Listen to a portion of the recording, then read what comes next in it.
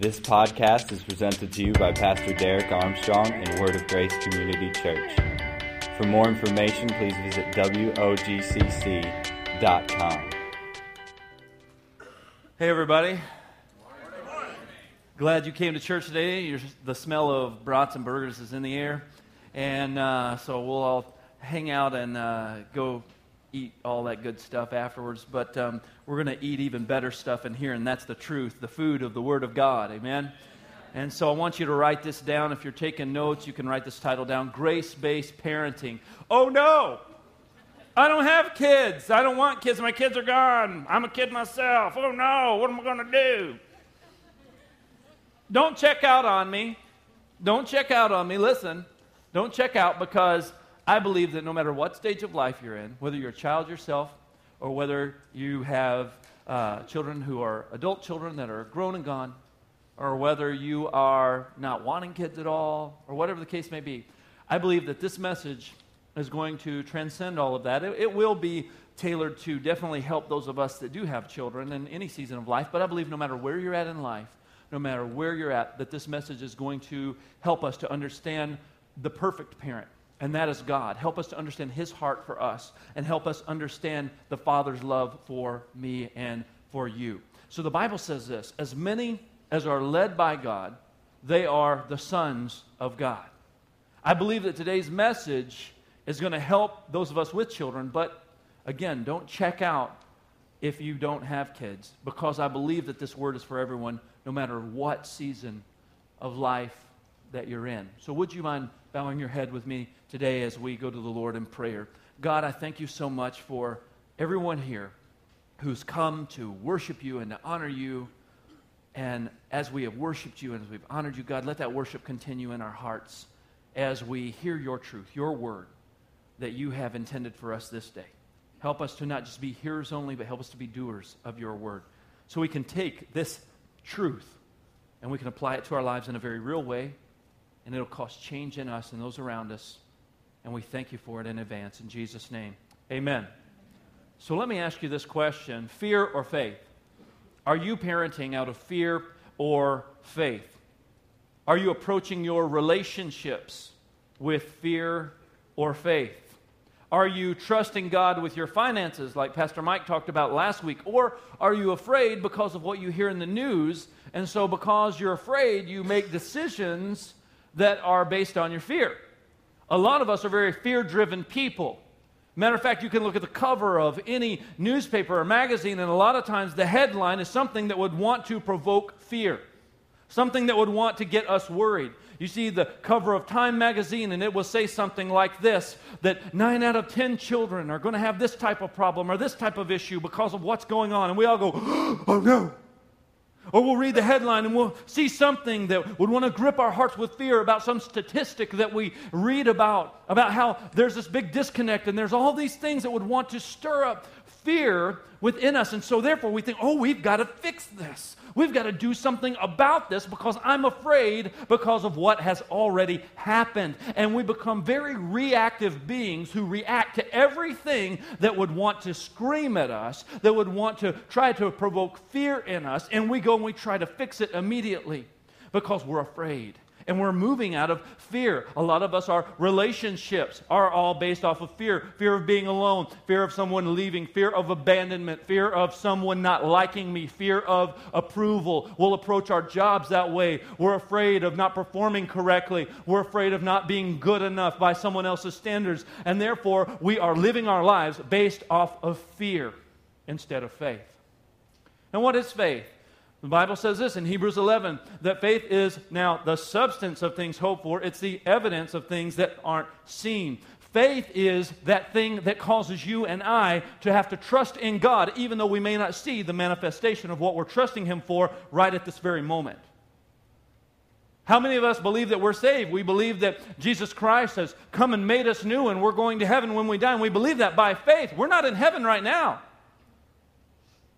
Matter of fact, when the air conditioner doesn't work, it feels the exact opposite. We may not feel like we're in heaven, but let me tell you something. We have faith that we will be there. We trust in Jesus. We trust in Him being our hope. And you see, the difference between being a person who parents out of fear and a parent who parents their children out of faith is that they see themselves differently. They see themselves as an investor. They see themselves as someone who is investing in something that's going to pay dividends later down the road.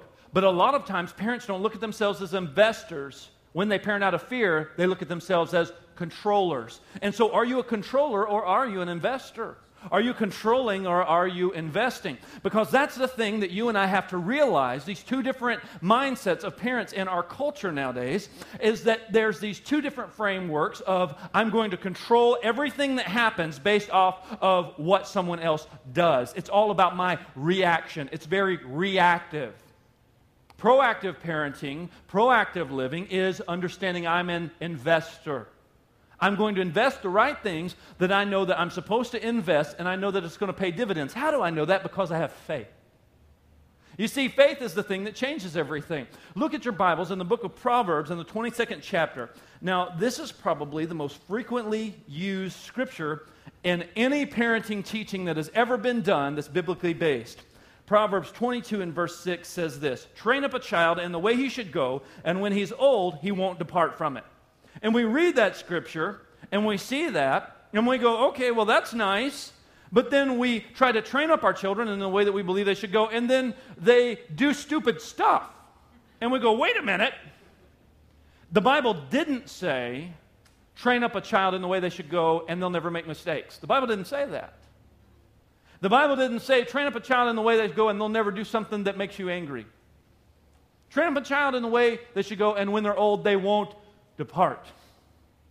They won't depart. In other words, I understand I'm investing in something that I can't control. I'm investing in something that I cannot control. I'm not a controller, because controllers parent out of fear. When you parent out of faith, when you are a grace-based parent, you understand you do so out of faith because you realize you can't change that child. You can't change their heart.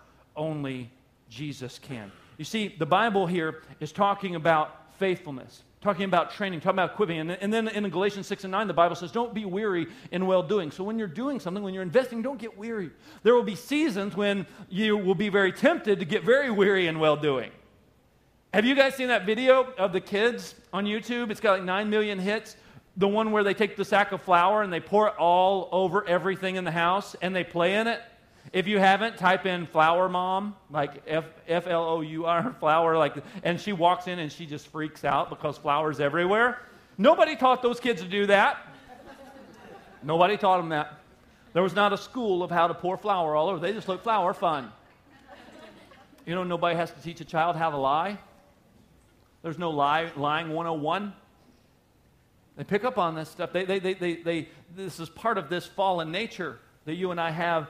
That's why we need Jesus. Because we can't fix fallen nature with our rules. We can't change a heart with our rules. Just like we see in Scripture how the Pharisees tried to control people through the law. It's the same thing that happens today in church. We try to control people through the law, but the law can't save you. The law can show you your sin and can point you to Christ, but only Christ can save you, not the rules. Because the rules can't change your heart. You see, so many times we're hooked on this desire to have behavior modification, and that's what we look towards. And so we take a little bit of gospel, we take a little bit of truth, and we put it in a bowl, and then we take a little bit of man's ideas and man's philosophies, and we put it in a bowl, and we mix it all up together, and we go, gospel jambalaya. But when we eat gospel jambalaya, you get the runs. Because it's not going to be good for you. Because Christ is enough. Because His Word is enough. Because the truth is enough. Not God plus another guy. But that's how we look at it a lot of times. We look at it as, okay, well, we'll take a little bit of Jesus, we'll take a little bit of my idea, and we'll mix it all together, and we'll see what happens. Because we're pretty smart. And when we look at ourselves as the answer, we're trying to control. We're trying to control the person. We're trying to control the situation. We're trying to control the child. And we'll do so in very foolish ways. A lot of us will attempt to control through anger. Don't make me mad, or I'm going to turn into the Hulk. 1, 2, 2.5, 2 3/4, 2 9/16. Even though I know, all you guys are out there doing that. I know smaller, blah, blah, blah. I'm going to buy you a tape measure, Pastor Derek. Listen, we keep counting, 2.5, 2.6. How further are we going to go? You know, here's the thing. We're trying to control this person, and you don't want to make me angry. My wife and I were in the Dells this past weekend. That's why we weren't here last week. We were celebrating our 12th anniversary. So we've been married for 12 years now. And thank you. And we had a great time in the Dells, but we were standing in line for something, and there was a lady that had about a 6-year-old boy, I would imagine he was, and she was dropping the F-bomb on this kid. She was like, you blankety blank, blank, blank. And she said, when we get home, I'm going to whoop your blank, blank. I mean, she was just tearing him up and down. And you want to know why she was doing that? Because she was showing everyone she's out of control, but she's trying to regain control. And she was trying to regain control probably the same way her parents tried to regain control of her. And she was just reiterating the habits and the things that she saw from her parents who probably didn't have control in the first place. And so here's this child who's getting cussed at, who's this little 6-year-old boy, and he's growing up hearing how sorry he is. He's growing up hearing how stupid he is and all of the names that he is from the very person who's supposed to be loving him the most. The person who's supposed to be loving him unconditionally. Because God loves you and I unconditionally. His love is not conditional love that's based off of our performance, but sometimes we will love our children on a performance basis. Oh, you did good, so now you get more of my attention because you did good, but you get my wrath and my anger and my fury when you do bad. And our children are learning, and their worldview of how God is being shaped and formed is coming from you because you're the first authority figure in their lives. And they look at you and they go, oh, well, this must be how God is. God is upset with me. He's angry with me, so therefore He doesn't love me. He doesn't want to know me. He doesn't want to spend time with me. He doesn't care about me other than rules and regulations and law. And when we give that to our children, people get that same idea about God. They get the same idea about church. Did you know that a preschooler hears the word no 400 times a day? An average of 400 times a day, a preschooler hears the word no. And we get this mentality of this is how God must be. And so when we go to God, we think He's a performance-based God. Because we've been told we get love and approval and acceptance, and we get all the things that we're empty and searching for when we do everything right. So we look at God as someone that we always have to do everything right for, otherwise we're getting kicked out of the club. And that's not gospel. That's not the truth of Jesus Christ. Because Jesus said it's not based off your performance. Actually, the law was given to point you to Jesus and show you, listen, you need Him because it reveals your sin. The law shows us what right and wrong is. The law shows us that we're guilty with our sin. And it says you need a Savior, and your Savior is not the law. Because you can try to change all the behaviors in the world, but until you get to the heart, until you get to the core, you're just dealing with external circumstances of a fallen nature.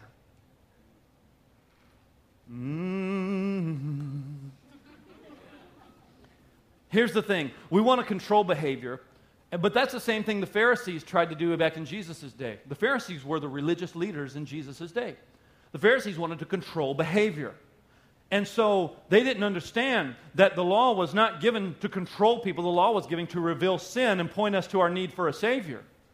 And they didn't understand that, so they tried to control behavior of people by taking the law and forcing people to conform to the law. But here's the thing, only Jesus can save, not the law.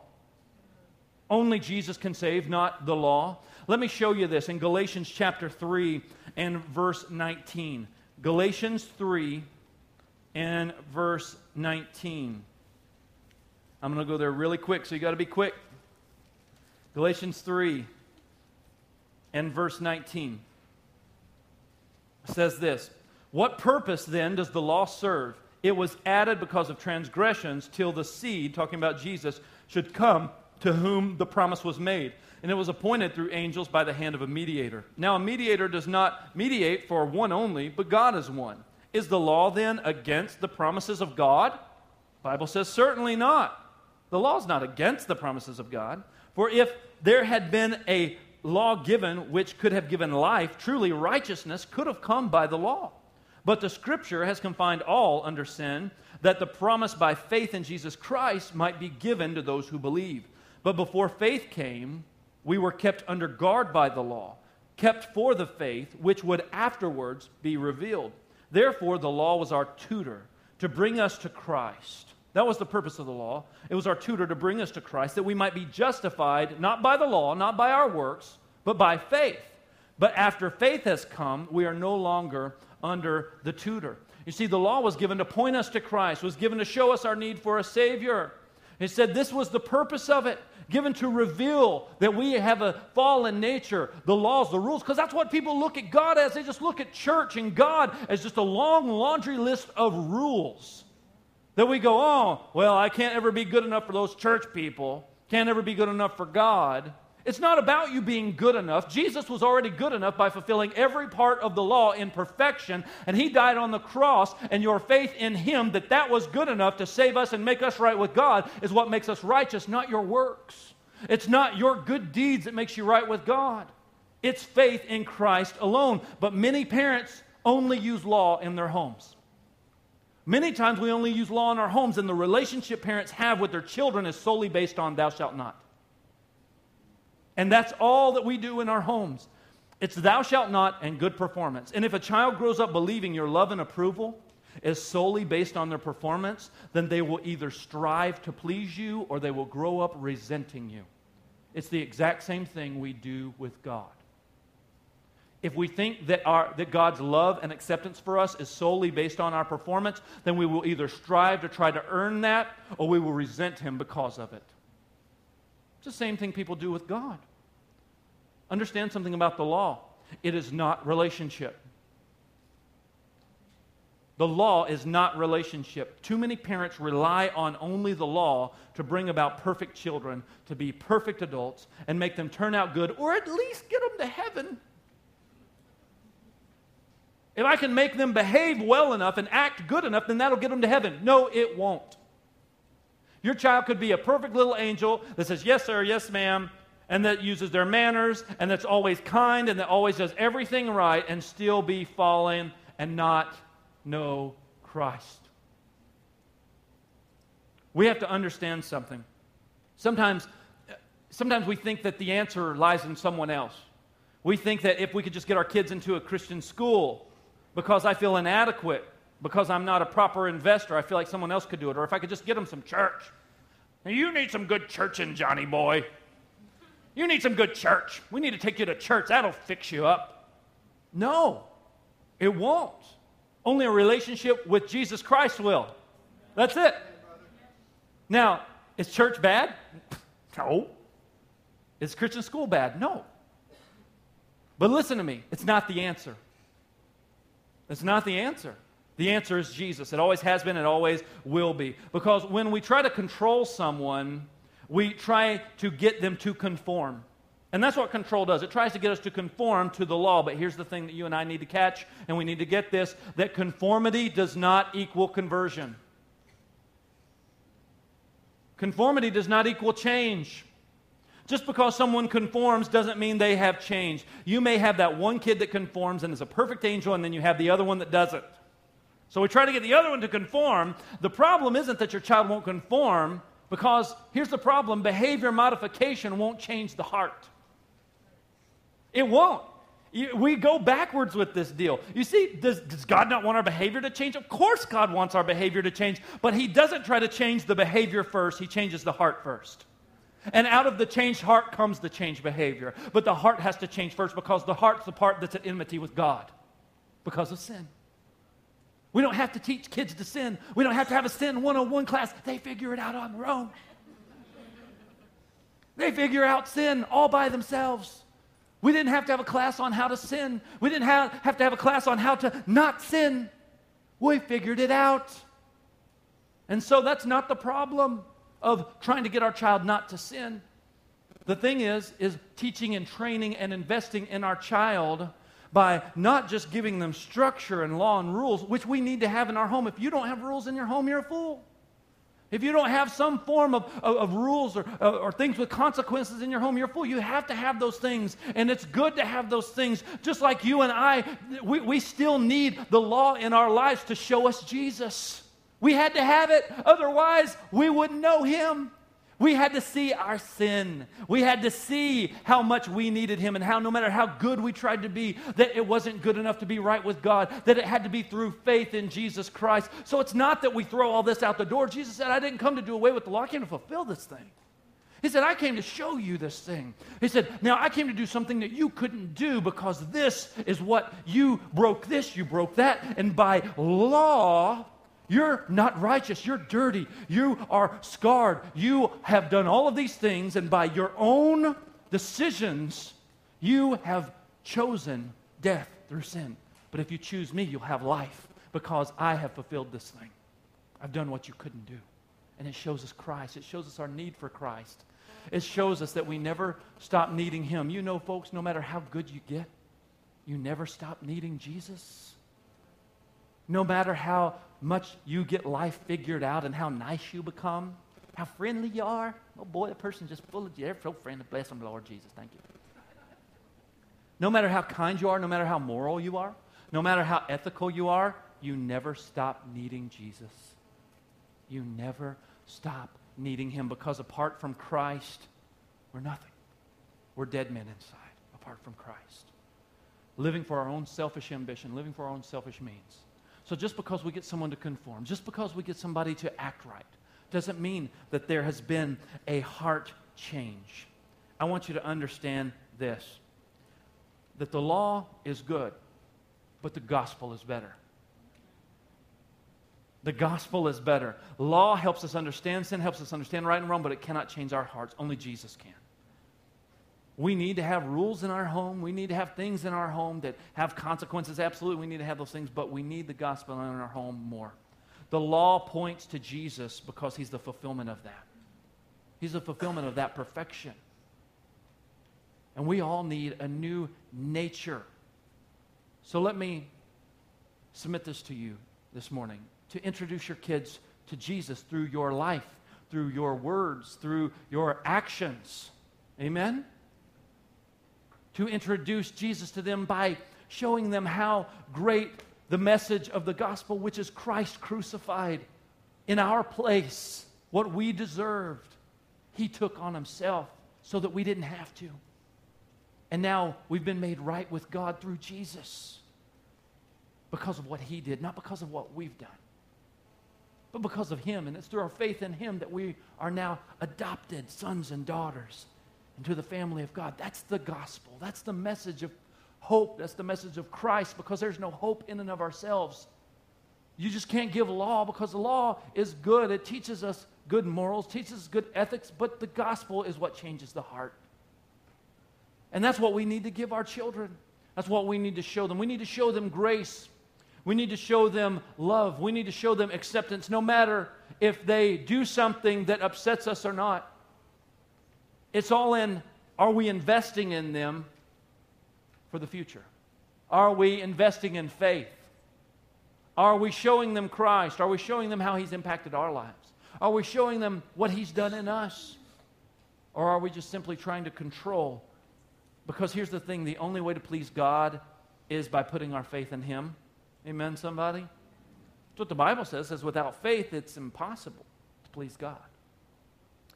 It's impossible to please God without faith. It is impossible to please God. So we need to teach. We need to train. We need to be an example. That's our job. But we also need to realize that it's God's job to save, not ours. So we have to invest and trust. We have to invest and we have to trust. Now, that doesn't mean that all of a sudden that we just say, okay, I'm not going to do anything. I'm not going to provide any structure in my home at all. No, you need to have structure in your home. There needs to be consequences in your home. And listen to me, when your child makes a mistake or does something, don't immediately run to their rescue to bail them out. Because a lot of times parents want to run to the rescue of their children when they make mistakes to bail them out, not because they want to bail the kid out, but because it looks bad on me as a parent. I don't want them to think bad about me, so I'm going to go fix all of this. No, sometimes our children, they need to go through the consequence of their decisions, because even though we live under grace, we still bear the consequence of our decisions. Oh, Jesus. Woo. If you make a bad choice, if your child goes to the principal's office, let them go. Whatever they chose, don't get up there and try to justify your child. What happened? What went on? Your child may have made a mistake, and they need to bear the consequences of that. And they also need to bear the consequences of them going to the principal's office when they get home. Right? That doesn't mean you love them any less. Doesn't mean that you don't approve of them as your child anymore. You didn't approve of the behavior, but they're still your kid. You still love them for who they are, not for what they've done. That's parenting by grace. That's looking at them as this person that you've been given charge and responsibility to invest in and loving them right where they're at. Not, you're so stupid for doing this. You shouldn't have done that. I can't believe you. I can't believe this. And us putting them down and trying to control them. You just need some churching. I'll tell you what, I'm going to make you go in that closet and you're going to read the whole Bible and you're not going to come out until you do. Is that really going to help them? Is that really going to help them? Or is it going to be a better thing for you to show them the grace of God? You show them discipline and correction, because let me tell you something. Just because I live under grace doesn't mean that the Holy Spirit doesn't correct my heart. Hello, somebody. Sometimes I'll have something in my life, and the Holy Spirit will come right along and go, you know, I'm seeing some pride there, and I go, boom. Does that mean that God doesn't love me anymore, that He doesn't accept me anymore, that all of a sudden I've become a bulk rate Christian, I'm second class? No, doesn't mean that at all. It means He's revealing things in my heart, and He's showing me things that maybe I've had idol worship in my life, or whatever the case may be.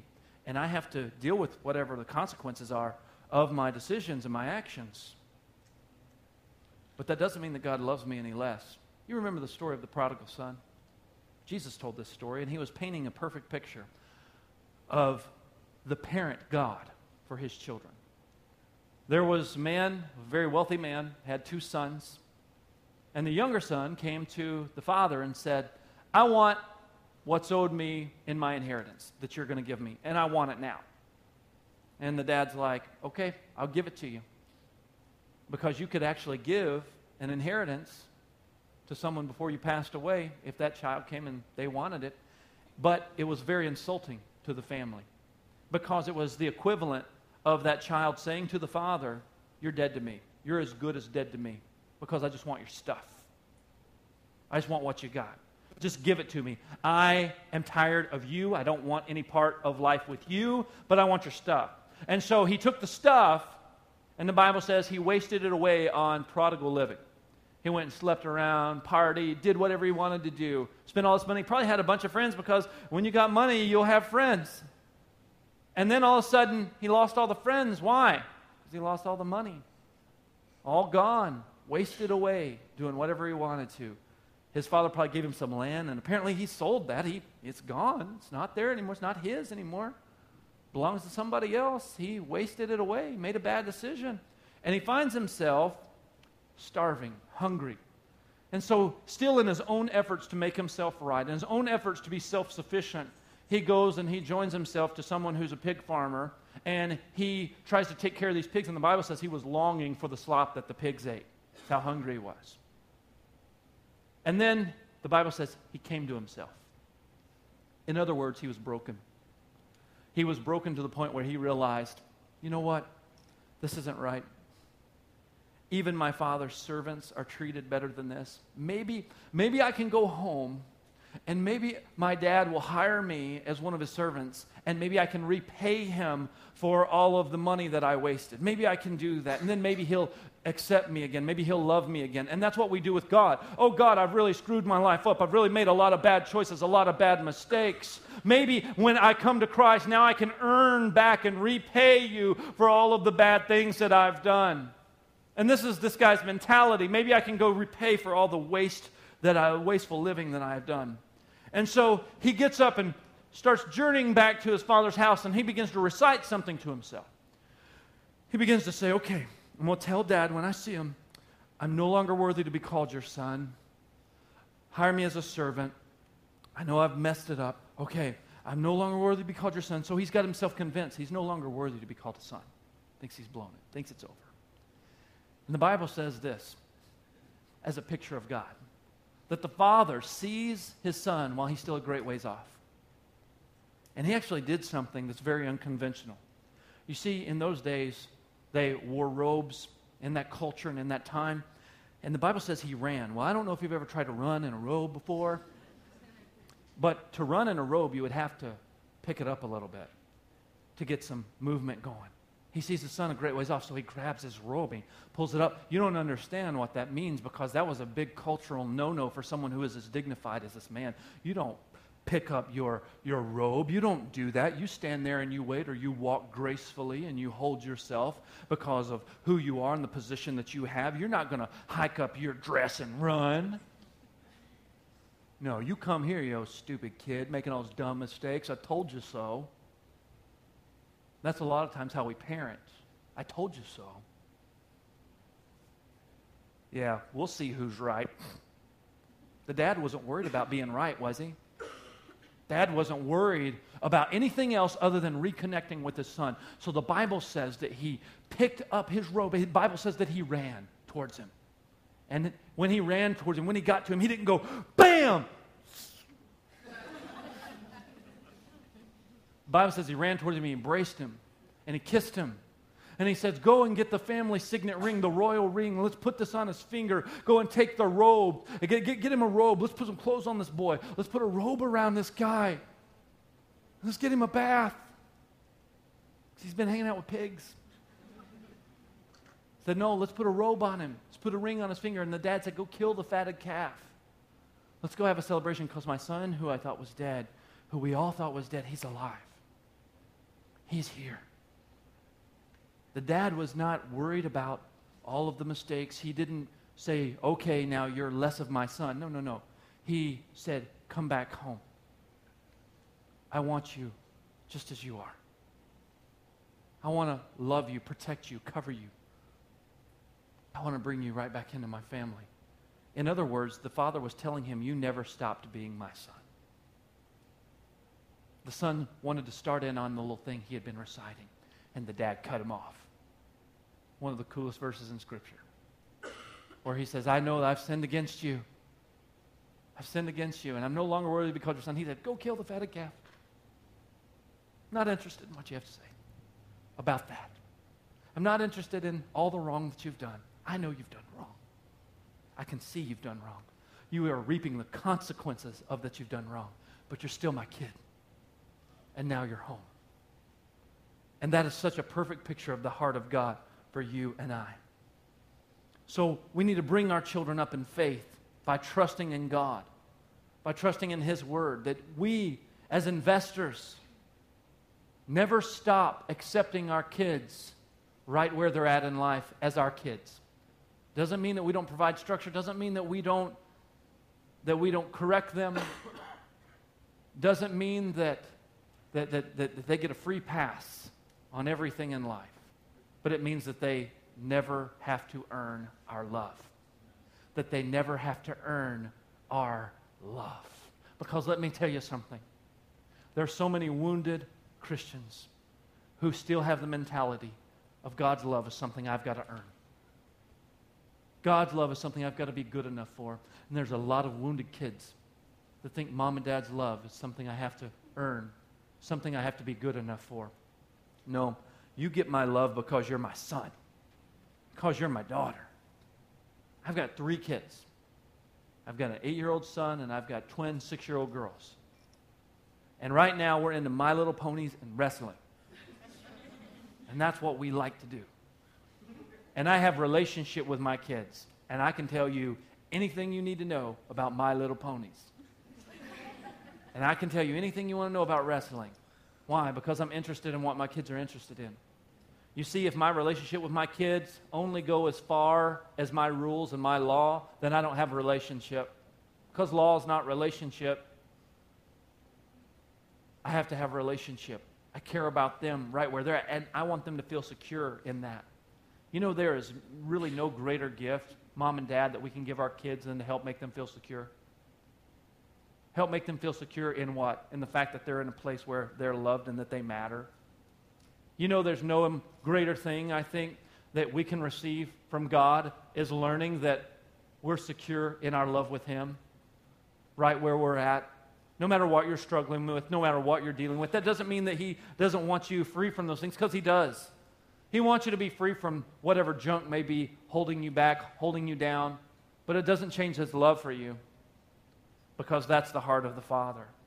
You see, bring your children up in faith by you trusting in God and His Word, not fear. Fear wants you to try to control. Fear wants you to try to react out of that fear by trying to control them with anger, with manipulation, with frustration. And if your kids grow up understanding that that's how I win my parents' love, then they're going to look at God the exact same way. You see, we need to recognize that it's God's job to change the heart, not ours. But you and I can point them to Him. Amen? We can't make the decision for our children to receive Jesus Christ. Oh, we want to. We want to so bad. It's not important that we try to make the decision for them as much as it is that we give them a reason to choose Jesus. Mom and Dad, let's give our kids a reason to choose Jesus through what He's done in our hearts. By sharing that, by talking to them about that. Here's the thing. Do they see you trusting God? Do they see you trusting God with them? Make sure that there is structure in your home, but make sure there's more gospel. Make sure there's more grace. Pointing them to Jesus because they see how He is impacting your life. Jesus becomes very attractive to others when they see Him properly worshiped in our lives. When they see that He really has changed us. When they see the fruits of our relationship. Then all of a sudden, that becomes very attractive. The fruit of relationship. The fruit of understanding grace through faith. And the freedom that Jesus brings. Last night, I had a conversation with my kids. And Holly, my wife, she was already in bed. And we got home a little later. Me and Holly took separate vehicles, so she left me with the kids. Thanks. And here I am at church last night, and she said, "You got the kids, by the way. I'm going home." Okay. We had a conversation about that. But anyways, I said, "Come on, don't leave me with the kids." But anyways, they were good. Everything was fine. But we got home later because I had to stay and talk to a couple, and we had a good chat. And so I get my kids home later than I should have. And my kids are telling me they're hungry. My wife's already in bed. So I said, "Okay, let's have corn dogs and chips." Not the best decision to have that late at night, but that's what I had and what I could make really quick. I'm awesome at microwaving corn dogs. And so I made corn dogs, and I got some chips out, and we all sat around the table. And I began to think at that time, here I'm sitting with my kids, and I began to think about the message I had preached, which is the message I'm preaching right now. I just preached it that night, and I began to think about, how am I showing my kids Jesus? And so as they were all sitting down there, I said, "Hey," I said, what does Jesus mean to you guys? What do you guys think about Jesus? And they began to tell me what they thought. I said, "Well, why do we need Jesus? Why does Daddy need Jesus? Why do you need Jesus in our lives?" And then they began to answer, and some of their answers were like crazy stuff, and I'm like, "Oh, Lord." You know how kids do. Some things they just don't understand. They don't grasp. But here I am talking, and I said, "Well, here's the deal, guys." I said, "Do you know that Daddy needs Jesus? Because without Jesus, that I don't have any hope? That I can't go to heaven without Christ in my life? Do you know that Jesus put a good heart in Daddy and made Daddy right with God because of me trusting in Jesus?" And I began to say those things in ways that they could understand. And we began to talk about God, and they began to ask me questions about sin. "You mean, Daddy, you sinned?" Yeah, I'm like, "Yes. The Bible says everybody's sinned. Everybody's blown it. But that doesn't mean God loves us any less. You know, God still loves us. You know, God loves us because of Jesus. Because God so loved the world that He gave us Jesus." And I began to have this conversation with my kids, and my kids are sitting there talking to me. We're talking about the gospel right there at the table, eating corn dogs and chips. And I thought, this is stinking awesome. This is awesome because here we are talking about the gospel. And now I can't make the decision for them, but I can point them towards Him. We can talk about Him. I can show them how He's changed my life, because guess what? There's not a special seat in heaven for pastors' kids. Just because they're the kid of a pastor doesn't mean that they automatically are shoo-in. And it doesn't mean they're bad either. Oh, pastor's kids, blah, blah, blah. Doesn't mean kids are bad. No. A lot of times pastors' kids do rebellious things because they feel such pressure to conform. So I want to make sure that me, as a parent, am not trying to make my kids conform into something that would embarrass me as the pastor, because it's not about me. It's about Jesus. It's about me pointing my kids towards Jesus. And it's about me showing my kids why Jesus is so great and why he's enough. It's not Jesus plus another guy. It's not Jesus plus this or Jesus plus something else. Not Jesus plus man's philosophy or man's idea. It's just Jesus. It's just Jesus. That's it. Christ is enough. It's not Christ plus this philosophy. It's not Christ plus Dr. Phil. It's just Christ. Christ is enough. He's the one that makes us whole. It's not like all of a sudden I start when I come to Christ. No, it's I start and I finish. I'm complete in Him. He's enough. He's everything. There is nothing else to gain in life besides Christ. Everything else is nothing except for Jesus. You could gain the whole world, and it would mean nothing without Christ. So Paul says, he said, listen, Paul said, I was a Pharisee among Pharisees. If anybody was a good Jew, it was me. I did everything. I was so passionate about the law. I know everything about it. He said, but listen, everything I've taught, everything that I've thought I knew and thought I understood of trying to be right, of trying to be good, I count all of that as nothing. I claim to know nothing except Christ crucified. Paul said, that's all I know. That's all I know. That's the only message I got. That's it. Christ and Himself crucified, because Christ is enough. And we need to teach our kids that Christ is enough. We need to show them Christ is enough in our lives. Amen?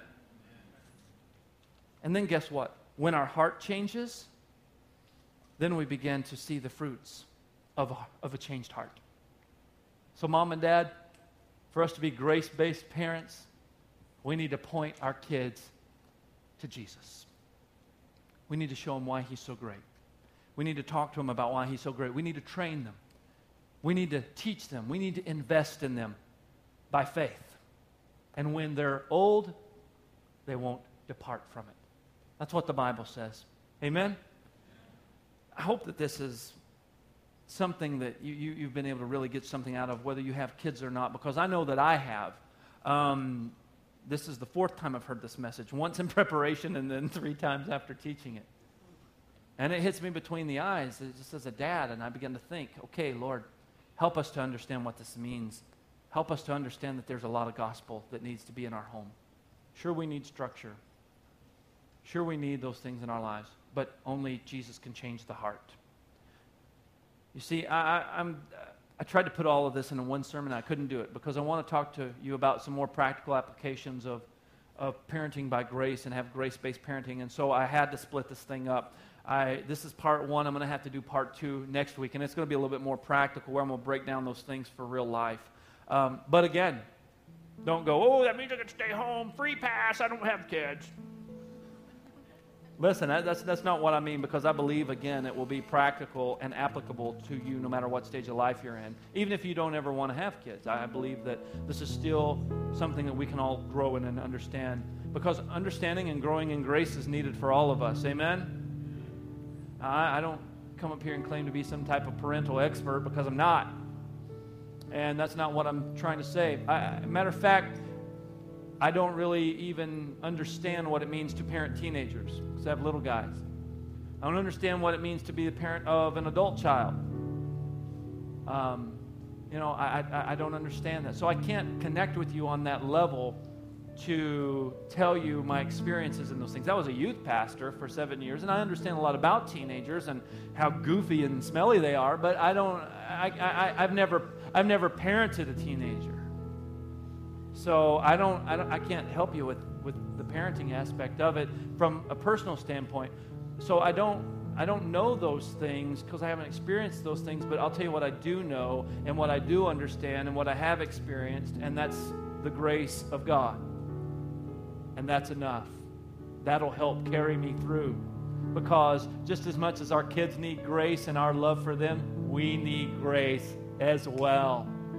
We never stop needing Jesus. We never stop needing the gospel. That's the only thing that has the power to save.